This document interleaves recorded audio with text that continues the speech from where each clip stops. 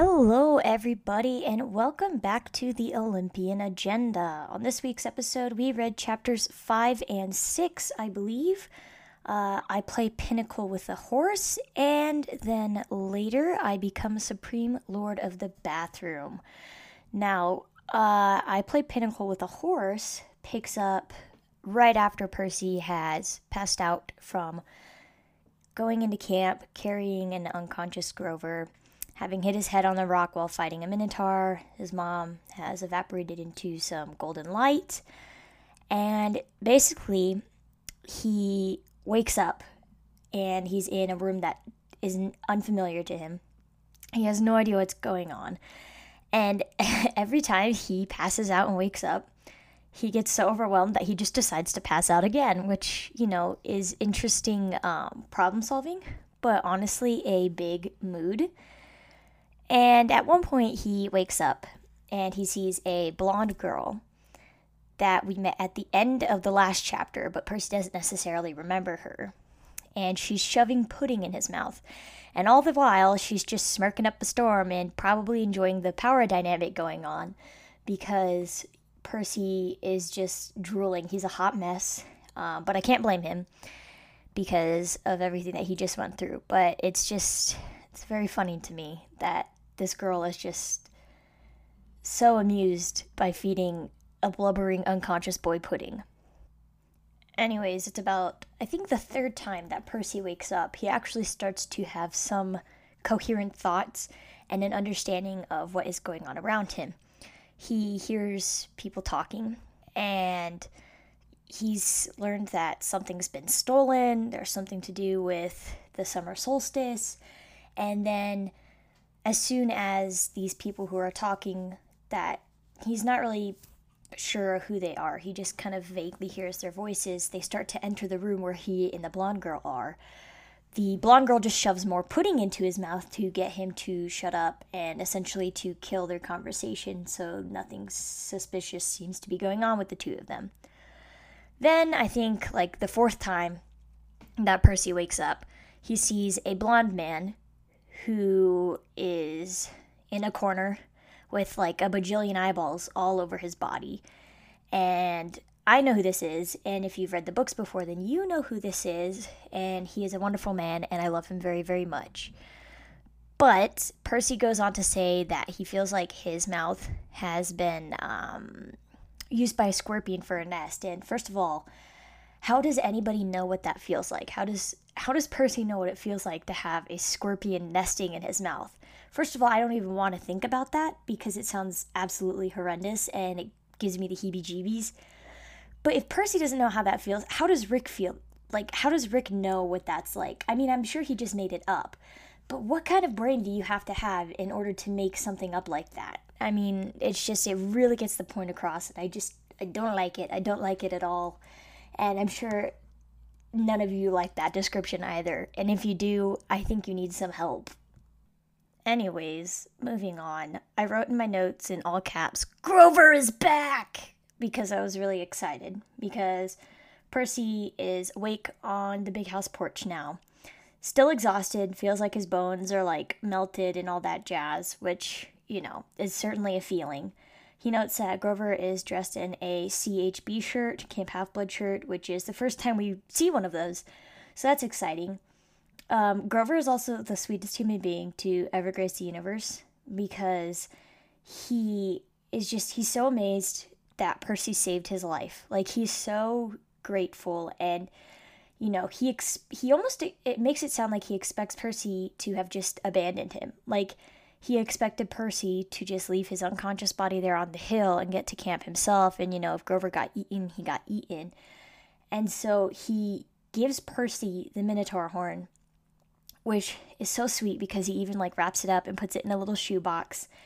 And he tells Percy that apparently he's been unconscious for 2 days, which is a long time, but I too would need a 2-day nap if I went through what Percy went through. So Percy, he's trying to take all of this in. He's in a whole different environment, someplace he's never been before. He's trying to come to terms with the events of the previous chapter, having fought the Minotaur, and not just fought it, but killed it, and then trying to grapple with the realization that his best friend is a satyr, and that his mom has died. During all of this, Percy's trying to take in his environment and the camp. And he says that the big pine tree looked really pretty, and I thought that was really cute and very sweet. Some of you know why. But then he hits us. He hits us with this just heart-wrenching line. And I'm going to read it really fast. It says, "My mother was gone. The whole world should be black and cold. Nothing should look beautiful." And reading that, that surprised me, because when I was little, that line probably went right over my head. But when you're older, the gravity of that really hits you. And if you've lost somebody important in your life, then you know that loss is something that's very hard to come to terms with. The fact that someone somebody you care about, was there in person, physically one moment, and suddenly there's no physicality to the memories that you have of that person. And for a 12-year-old boy like Percy to put into words what a lot of us feel when we're grieving is just really incredible. And the description of it really drives home the point how much he loves his mom, and how even in such a short period of time since the incident with the Minotaur and his mother, he's already feeling that loss. Like, there wasn't really much of a moment for shock, because he was in a fight or flight situation and he had to fight for survival, so he didn't really have time to go through that denial period. At this point, he's skipped over that, and he's already reckoning with the fact that his mom is gone. She is not coming back. And Grover seems to read Percy's mind in this situation, because Grover gets really upset, and he says that he's a failure, and that he's the worst satyr ever in the whole world, essentially. And it isn't true, in my opinion. And why that is because he watched Percy successfully for a whole school year, managed to find him after getting ditched at a bus stop, which is probably not an easy feat, especially the fact that, sure, Grover probably knew where Percy lived, but he probably didn't really know that Percy had a special spot in Montauk on the beach. So the fact that he was able to find that, especially as quickly as he did, is pretty freaking impressive. Grover was also able to keep his identity a secret, despite jerks like Nancy Bobofit, and he's immediately concerned about Percy's feelings the moment that Percy officially wakes up and is actually staying awake. And we can also infer that Grover is the one who helped move Percy outside, so that Percy wasn't stuck in a dreary room for hours on end in a completely unfamiliar environment, just, laying helpless in a bed. And I think that that's really sweet, and it really shows us how much of a good friend that Grover is, and how much he really does care about Percy and Percy's feelings.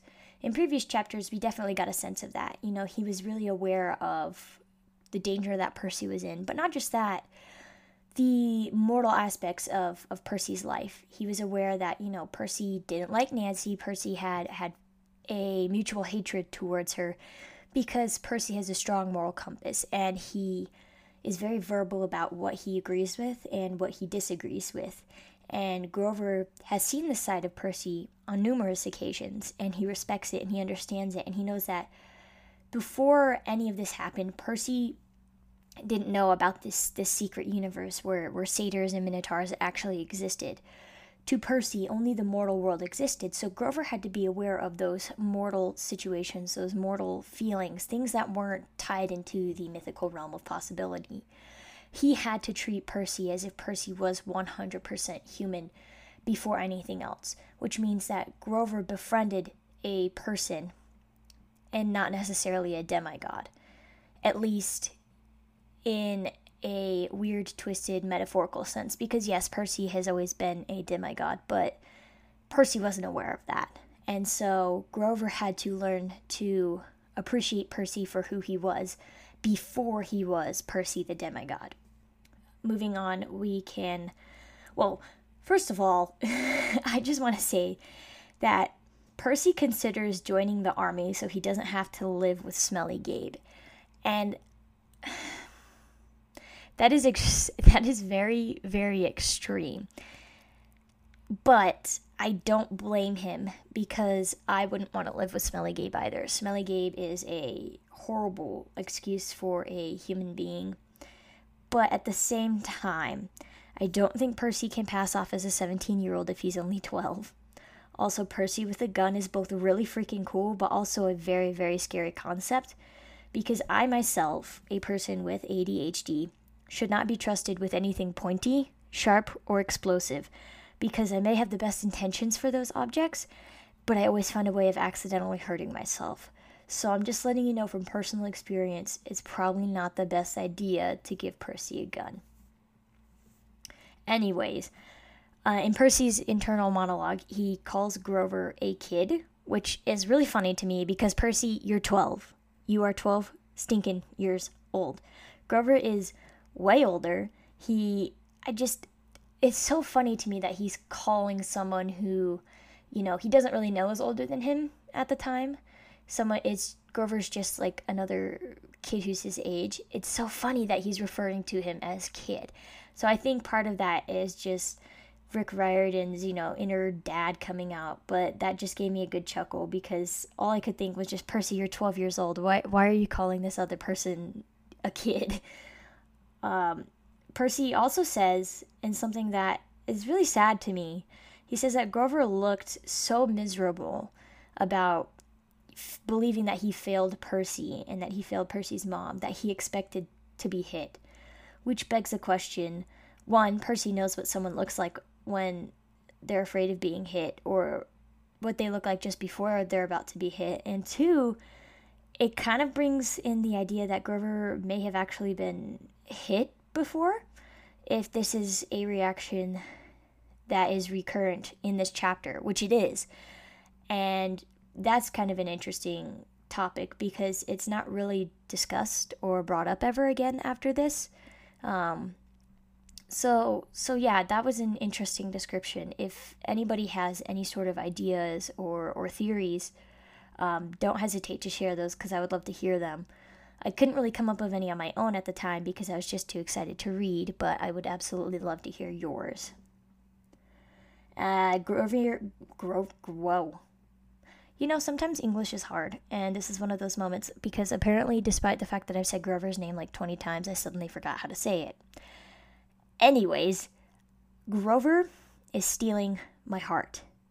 He feels like a failure, but as soon as Percy gets worked up about his mom and the fight in the Minotaur, and basically this whole revelation that he's not necessarily a normal kid, he gets really lightheaded and he's gonna faint, and then Grover immediately goes to help Percy, and Grover forgets all of his own worries, and suddenly he's just there to take care of Percy. He's there to be Percy's friend, and I think that's just really sweet, and I love Grover so much, in case you couldn't tell. He is the best boy in all the land. And Percy, he helps Percy drink the nectar, which Percy doesn't know is nectar at the time, but he will later. And Percy says it tastes like liquid cookies, and all I can think of is, can liquid cookies please be a thing? Like, that would be so cool. I mean, it has the potential to be really disgusting, but if it's anything like Percy describes, that would be absolutely amazing, and I would die a little bit. So Percy drinks the nectar, and Grover asks him how he feels, and Percy, without missing a beat, says, like I could throw Nancy Bob a fit 100 yards. And I'm not going to lie, I ugly snorted reading that line. But despite this, Percy is still all wobbly-legged, as you'd expect, when he is told to follow Mr. Brunner. Those of you, well, actually all of you, you can't see that I did air quotes with my fingers. But Mr. Brunner to meet Mr. D. And Grover takes him there, but in the process he offers to hold the Minotaur horn that he gave Percy. And Grover, bless your little satyr heart, the Minotaur horn is probably not that heavy, but he's so cute. He's just like, Percy's probably a little independent and won't let me really help support his weight, but I'll offer to take the Minotaur horn in the shoebox. It's so cute, guys. I love their friendship. It's beautiful. However, we get a brief description of camp. I'm not really going to go too deep into it, but it's just, even rereading it now, it's just so, so magical and beautiful. And I couldn't stop smiling while reading it, and my face started to hurt because I was just grinning from ear to ear like the Cheshire Cat, because that's my home to an extent. Percy Jackson, when I read it the first time, was really what got me into reading. I didn't really read books before that, and then after Percy Jackson, I read all the time. So I really have Rick and Percy to thank for introducing me to the world of fantasy and adventure and reading. And so Camp Half-Blood has always had a special place in my heart. So getting to kind of revisit it for the first time again is just so wonderful. We also learned that satyrs are playing volleyball with some other campers, and I just imagining a satyr play volleyball, like they probably are really good at playing volleyball, because with their goat legs and everything, they're really agile, and they could probably jump really flippin' high to like spike or block a ball. And so I feel like it's a little bit of a disadvantage to the campers to be playing against some satyrs. But, at the same time, it's Camp Half-Blood, and if I could, I would watch a volleyball game there, but unfortunately, I can't. Interestingly enough, Percy goes on to note that some campers are riding horses. He says that only some of the horses have wings. And I could have sworn that all the horses at camp were actually just Pegasi. But I guess they actually have normal horses, which would make sense to an extent, because hang with me here for a little bit. You have someone like Percy who is just 12 years old, all right? They've probably never ridden a horse before in their lives. So putting them on a flying horse right off the bat is probably not the best idea. So it would make sense to me, looking back on it, that they would have normal horses, so you can know how to ride a normal horse first before throwing someone into the air to ride a flying horse. So, that makes sense, but I totally forgot that they have actual normal horses there.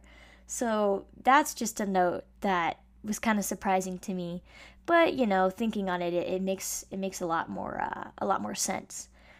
Percy then, after noting this, meets Dionysus, and I have to read the description of Dionysus, because it's so good. The passage reads, "The man facing me was small but porky. He had a red nose, big watery eyes, and curly hair so black it was almost purple. He looked like those paintings of baby angels. What do you call them? The hubbubs? No. Cherubs. That's it. He looked like a cherub who'd turned middle-aged in a trailer park. He wore a tiger-patterned Hawaiian shirt, and he would have fit right in at one of Gabe's poker parties, except I got the feeling this guy could have outgambled even my stepfather." First of all, I would like to say that I would love to watch Gabe get his butt kicked by Dionysus at a poker game. That would be really fun and very satisfying for me personally. But it's interesting because Percy doesn't like Dionysus, or at this point we know him as just Mr. D. And I wonder how much of that is just because his first impression is that connection to Gabe. He associates Mr. D immediately with Gabe. And so there's already an interesting tension there before Percy and Mr. D even really interact with each other. And you really get the sense that Percy's very off-put by this man as the scene progresses. But before we get there, we have Grover introduce Annabeth as just a camper. Like, Grover, come on. I'm going to be spoiler-free, or as spoiler-free as possible, as you guys know. But those of you who have read the books know why this is upsetting to me. Because, she's not just another camper, at least not to him. And so that to me is just off-putting in a way, but it's also kind of funny. So Grover then, after introducing Annabeth, gets distracted by Dionysus, because Dionysus just wants to play his Pinochle game. But first of all, what the heck is Pinochle? I've never heard of that aside from in Percy Jackson, and I have no idea what the concept of the game is, like how you play or anything like that. So if anybody knows what that game actually is or what it's based off of, please let me know, because I have absolutely no clue, and it is driving me nuts through this whole chapter because they use different terms for it, and it just goes right over my head. Secondly, Percy gets so happy to see Mr. Brunner / Chiron, and it is so freaking cute. He is so elated, so happy, because he thought that that was going to be the last time that he saw Mr. Brunner / Chiron, 2 chapters ago. And so watching him get that elated is fantastic, because we've all had that one teacher that we just absolutely love. And that if we, whenever we saw them, we would get so happy and we would grin and we just have a brilliant time with them. And that's definitely the sense that we have with Percy and his concept of Mr. Brunner / Chiron. We also get the classic, and I wrote in all caps, "You drool when you sleep." I cannot tell you how much I fangirled over this. It was amazing. I love it so much. Classic Annabeth. And she just, runs off after saying something like that. Totally disses Percy because he's sitting there all smug thinking she's going to compliment him for killing the Minotaur and having the Minotaur horn, and she's just couldn't really care less, and it's fantastic. Percy then gets roped back into the Pinochle discussion and talking to Mr. D, and Mr. D is basically like, Pinochle is one of the best games in the world except for some other game that I'm forgetting the name of, and Pac-Man, and I kind of have to agree with Mr. D. Pac-Man is an amazing game. I used to play it all the time on my mom's original PlayStation, and it was really, really fun, and I was actually pretty good at it. Nowhere near as good as Mr. D is at Pac-Man, but I'll toot my own horn a little bit. But that's when my respect for Mr. D ends, because he disrespects Sally Jackson. Percy's explaining basically what he knows about camp, which is essentially that, his mom mentioned how his dad wanted him to go to this camp, and she didn't really want to give him up because it would mean potentially not seeing him again.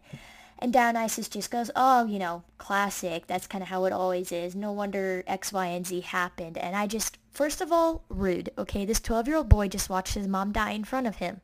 He was unconscious after fighting a Minotaur, which you probably haven't fought, Mr. D.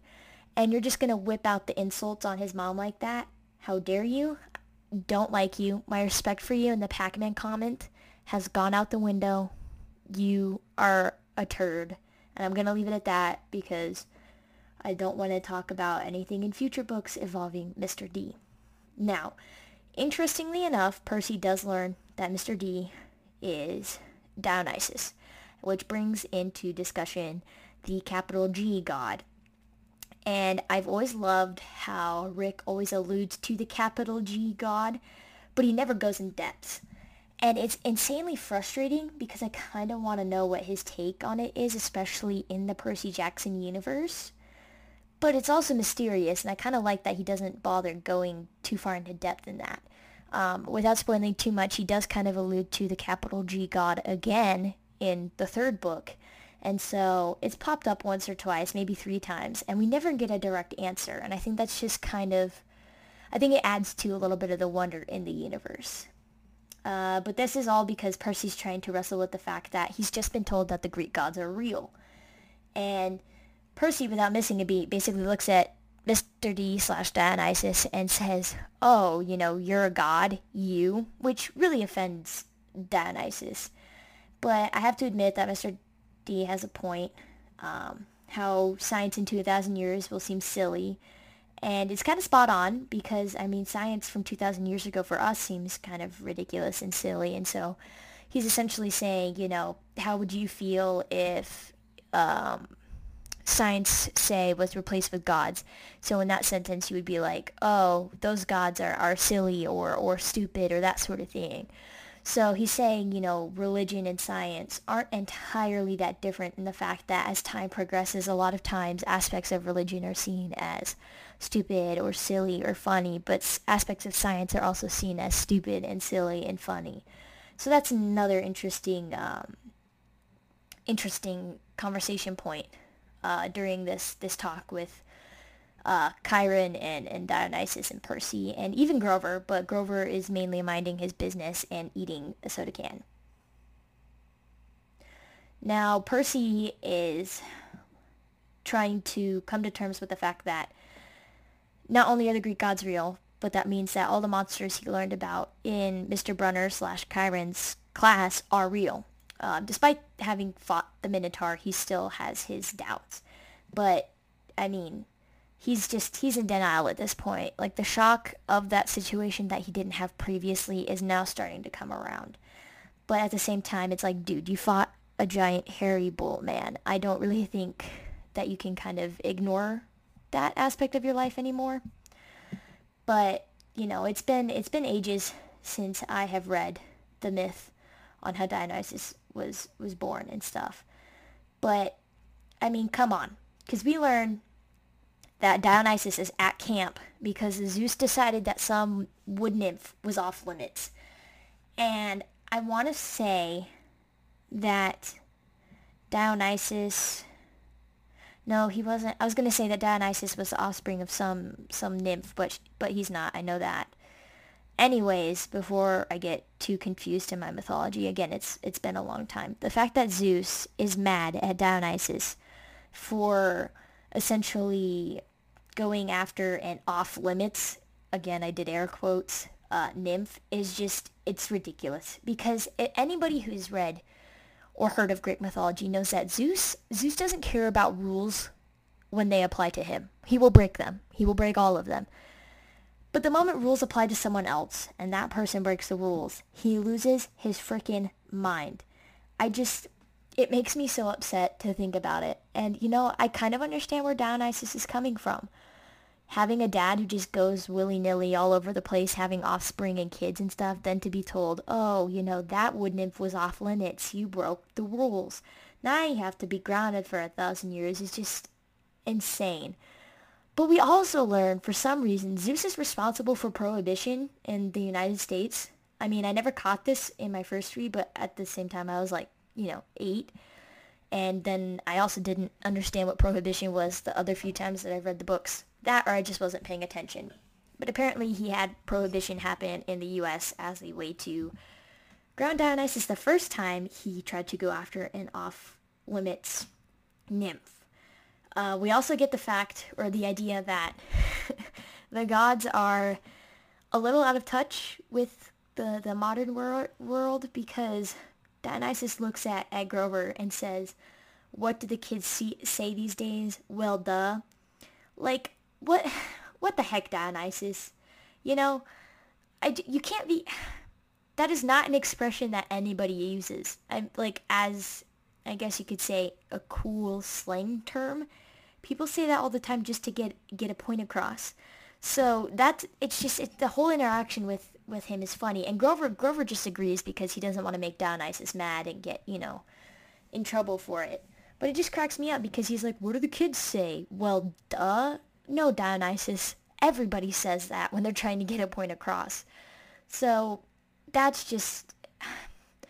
It's a joke, but it's also almost an unbelievable joke because we learned that the gods are the heart of the West. And at the moment, the U.S. is the heart of the West. Which means you would think they'd be a lot more up to date on American culture and everything that's going on in America. But you get the sense that that is not the case. Now, it could be excused with the fact that Dionysus is technically stuck at the camp, so he can't really leave and then, learn about the mortal world. But I don't know. I get that it's for comedy's sake, but it also seems a little unbelievable that he wouldn't know more modern slang.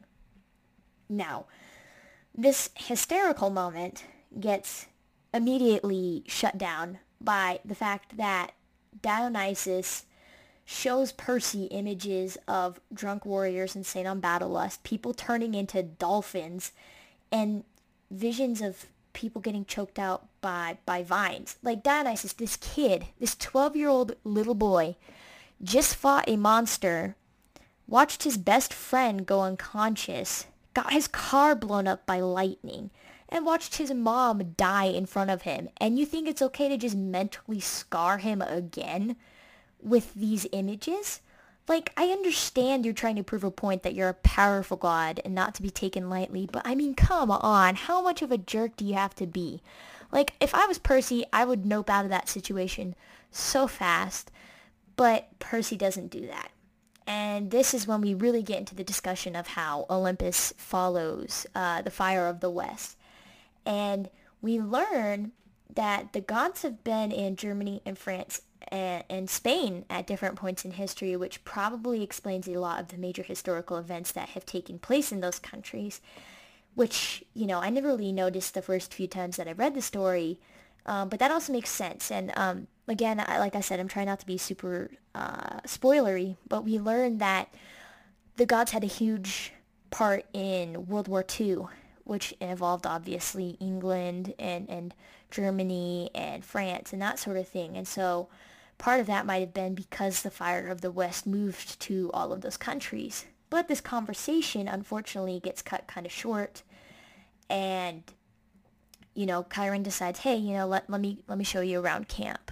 Because he can kind of tell that Mr. D is getting impatient with Percy. And Mr. D takes Grover into the big house to give him a talking to, which Percy is really, really upset about. He asks Chiron, you know, is Grover going to be okay? Which is really sweet because up until this point, I've really been talking about how much Grover cares about Percy.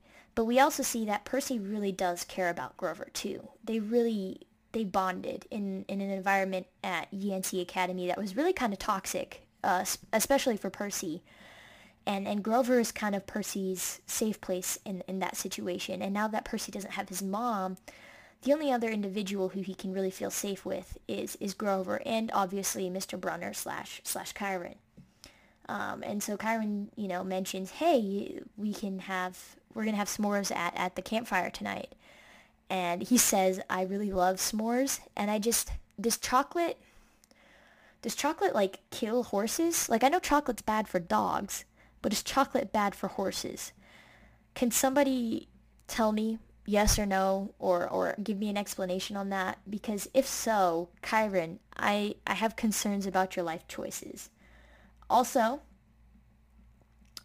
I just wrote in all caps, pony, because Chiron reveals, well, technically Mr. Brunner at this point reveals that he is Chiron, the centaur, because he's been in his wheelchair this whole time, and we get the grand reveal of Mr. Brunner slash Chiron stepping out of the wheelchair, and Percy realizing, oh, wow, so my Latin teacher was actually a centaur in a wheelchair this entire time, which is really funny, but, you know, it's a good transition because it leads into the next chapter, chapter 6, I Become Supreme Lord of the Bathroom. And Percy talks about how he's following Chiron around camp, but he won't walk behind Chiron because he doesn't trust Chiron's back end, which, first of all, insults to centaurs. I'm pretty sure that, like humans, they can kind of control when they poop. But Percy just puts in this throwaway line of, you know, being on pooper scooper duty for not just one, but apparently many Macy's Thanksgiving Day parades. Which, first of all, I want to know how he managed to get that job. Not once, but on multiple occasions. And if he didn't like it the first time, why did he do it again? So that is just really weird to me. And we don't really get any elaboration on that, and we don't get that elaborated on in any of the other books. So I think that was just a bit of a throwaway line on Rick's part, but I would certainly love to have more of a backstory on that. That would be kind of an interesting short story, I feel. Anyways, we learned that the big house is a sky blue color, and for some reason I can't get behind it. Like, I know that it's always been a sky blue color, but for me, I've always imagined it as just like this big brown, you know, homey sort of cabin. For whatever reason, the sky blue just has never been in my brain. So if you guys have any sort of images of what the big house looks like that isn't the sky blue color or anything like that, I would love to know what those are, because everybody pictures things differently, even if it's stated in canon that the big house is blue. Some people might think it's red. Heck, if you think it's purple, that's cool too, Anyways, we get this first reference to the attic of the big house. As Percy's walking with Chiron, he looks over his shoulder. He notes that the big house is blue. But he also sees a curtain move in the attic, and he feels like he's being watched. Well, those of you who know what's there, I'm kind of confused as to how the curtain is moved, considering what is in the attic and how that thing doesn't move until later. So that seems like a little bit of a plot hole, but I won't focus too much on that because, again, I don't really want to spoil anything. And so Percy asks Chiron, what's in the attic? And Chiron has this very interesting line of not a single living thing when Percy asks about it. And those of you who know what's in the attic, you will understand this line. It's not a lie, but it's not necessarily true either. There's a lot of implications in this bit of text, and it's very well written, and I really, really like it. So it's amazing to me that Rook can write basically one sentence of dialogue and have it have such an impact on the future of the story and what we learn about the surrounding lore for Camp Half-Blood. Speaking of lore, we also learn that satyrs mature half as fast as humans, and so Grover is apparently 28, which was mind-blowing to me because I don't ever remember hearing that fact at all, even though I've read the first book like 7 times. However, despite being 28 in satyr years, Grover is apparently the equivalent of a middle schooler and has been the equivalent of a middle schooler for like 6 years, which Percy rightfully says is horrible, and I agree. I can't imagine being stuck as like a 5th grader for 6 years. That is atrocious to think about, and I would hate it. But we also learned that Grover is apparently small for his age, which begs the question, what is normal for a satyr at 28 years of age? And how small is he for his age compared to other satyrs? We also learned that Grover had an incident with his first job as keeper, which happened only 5 years prior. My first few times reading it, I always, for whatever reason, I never bothered to do the math. Math's not my favorite thing in the world. But I always assumed that it was a lot earlier than 5 years, like 7 or something like that. So it's relatively recent when you think about it. And so that's pretty neat. Percy tries to get, answers out of it, but Chiron doesn't really answer what happened 5 years ago. And instead talks about the Council of Cloven Elders, which I just wrote in my notes were big, stinky heads. And those of you who have read the other books know why I think they are big, stinky heads. However, I hate that Chiron just keeps changing the subject on Percy anytime Percy asks a question that he doesn't want to answer, because he knows Percy is going to get distracted by it, because Percy has ADHD. And as a person with ADHD, when I'm in a conversation with someone and I ask a question and all of a sudden they change the topic, my brain doesn't usually stick on that question. My brain immediately thinks of another question that has to do with the different topic. So it's a really good technique on Chiron's part, but I also think it's a little unfair to Percy because Percy's just gone through a huge traumatic experience. He has a right to know what is going on. He has a right to know about his friend's past. Not just Grover he knew in middle school, but Satyr Grover's past and what happened there. However, I guess Chiron might want Grover to divulge that information himself, which if that's the case, kudos to Chiron for not really spilling the beans on that, because Grover has a right to decide if he wants Percy to know that information or not, especially considering the context of that information. However, Chiron throws in the line about capture the flag, and Percy's like, well, let's capture the flag, and Chiron's essentially just like, you'll figure out what it is on Friday. And he says that Percy looks like a size 5 armor would fit him. And if armor sizes are as bad as American clothing sizes, it's not going to fit Percy. I'm sorry. But you get a size 5 pants at one store, and you go to another store to get a size 5 pair of pants, and suddenly it's like a size 7 or a size 8. Like, standardized American clothing sizes suck. And so if they're standardized armor sizes, they're probably gonna suck too. Just a little tidbit. Moving on, Chiron takes Percy to the dining hall very briefly, and I did not remember the dining hall tables being stone. It makes sense because it would be like a lot easier to clean up, stone slab tables, but also that would be so uncomfortable for your butt. Like, sitting on stone benches cannot be fun for anybody's tailbone. I don't care who you are. I mean, I've sat down on stone like that before, and after maybe about 30 minutes it starts to get really uncomfortable. So hopefully all of these kids eat fast, or for whatever reason there's like magical seat cushions that appear during dinner time. Now, Percy is more interested in the basketball hoops than the dining hall, and he says that the basketball hoops were more his speed, which makes me ask, did he play basketball a lot at Yancey Academy, or did he just play basketball, like on the playground and that sort of thing? And if so, is basketball like his favorite sport? It just, it seems like he has more of a vested interest in that sport than really anything else, because they've mentioned volleyball and, I'm sure you could play soccer at camp. So I bet you at some point Percy's going to play some b-ball. And hopefully he's really good at it, because that would be amazing. Anyways, Chiron takes Percy to where all of the cabins are set up. And they are set up in a U formation with 2 cabins on the left and right at the end. So it kind of looks more like a horseshoe than just a U. And some of the descriptions of the cabins are adorable. So the Hephaestus cabin has a bunch of little smokestacks on the roof, which is kind of cute, because it just makes me think of a little small compact, like, factory machinist shop or whatever. The Demeter cabin has tomatoes growing on the walls, and apparently an all grass roof, which is kind of like really impressive and cool.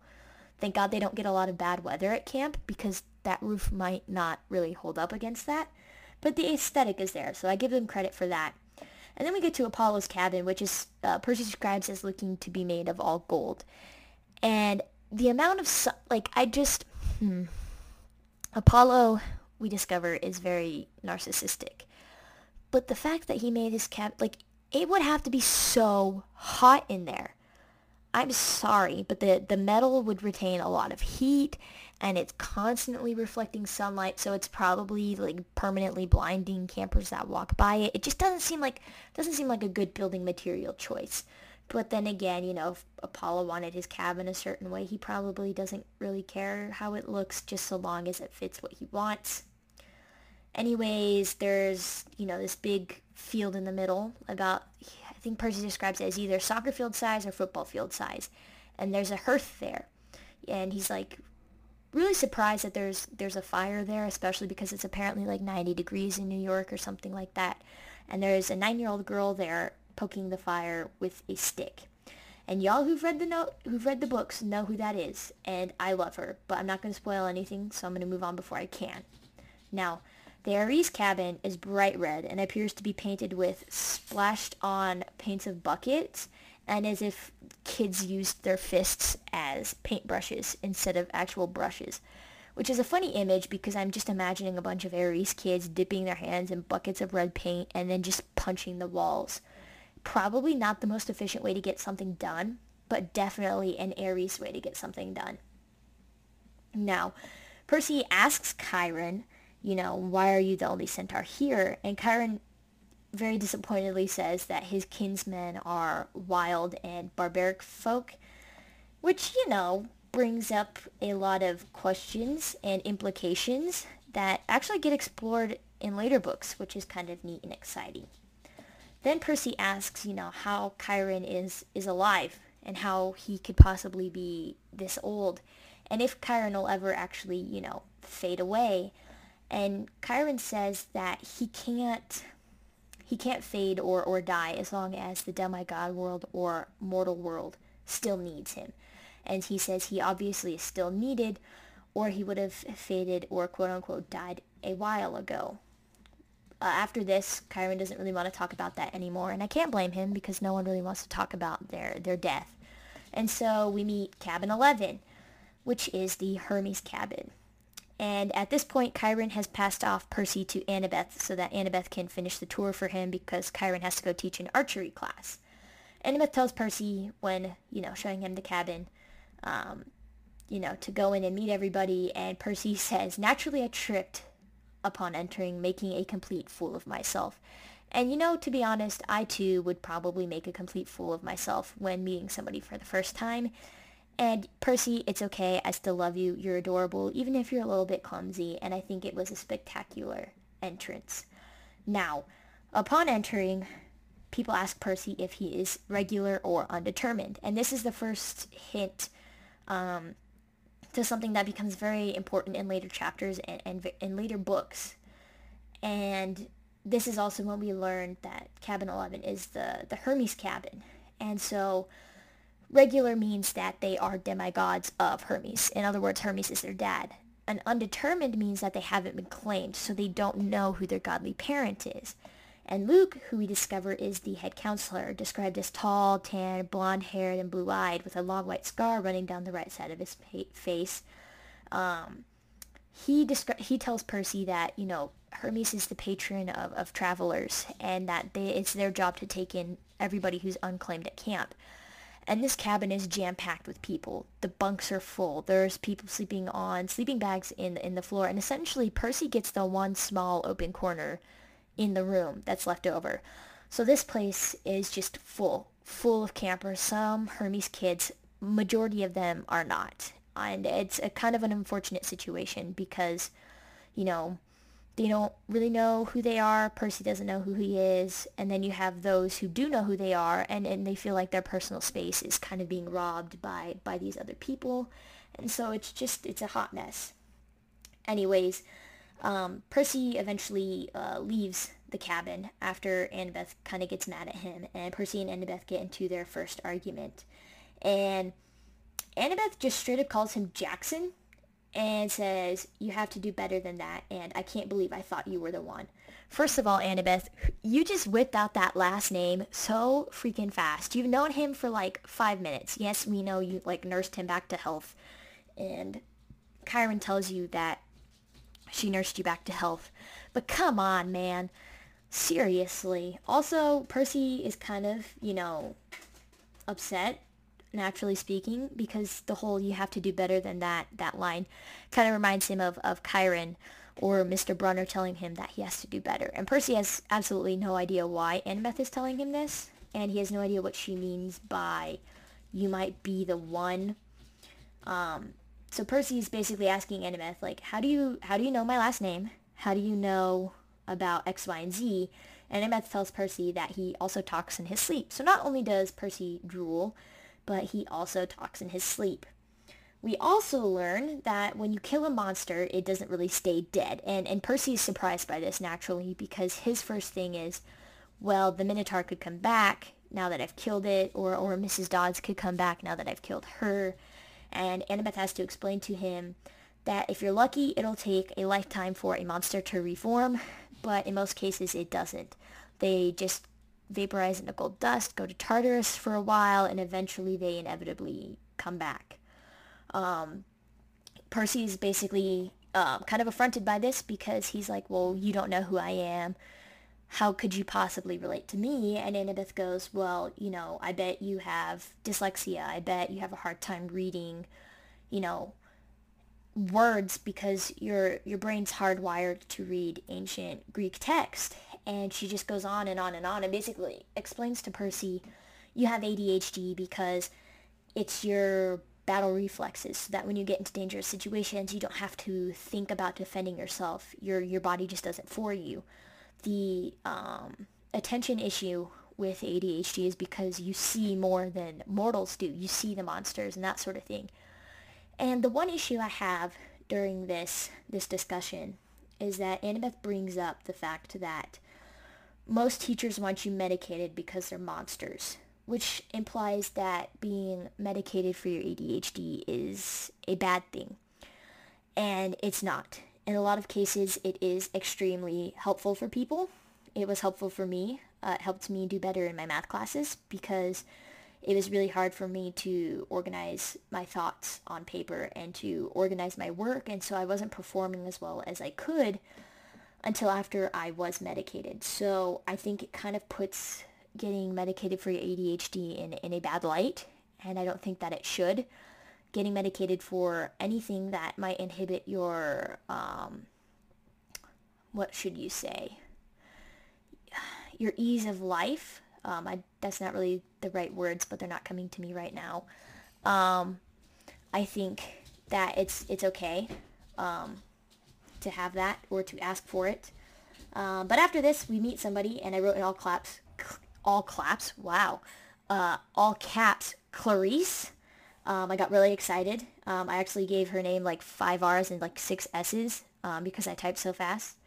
Anyways, Clarice basically wants to initiate Percy into the camp, and you get the impression that she does this with most or all campers. And Percy kind of looks to Annabeth for help, or at least Annabeth tries to defend him. Annabeth's like, Clarice, come on, you don't have to do this. He just got here, his mom just died. He killed the Minotaur, and Clarice isn't having it. Clarice is like, well, wise girl, shut up. Which, honestly, I was kind of surprised. I don't remember Clarice being the first person to call Annabeth wise girl, but apparently she is. But Clarice also calls Percy Prissy, which kind of made me laugh a little bit because it reminds me a lot of Mr. D, because Mr. D is known for mispronouncing demigod names on purpose. And we get our first use of the term Big Three because as Clarice is taking Percy to the camp bathrooms, she and her friends are planning on dunking his head in the toilet.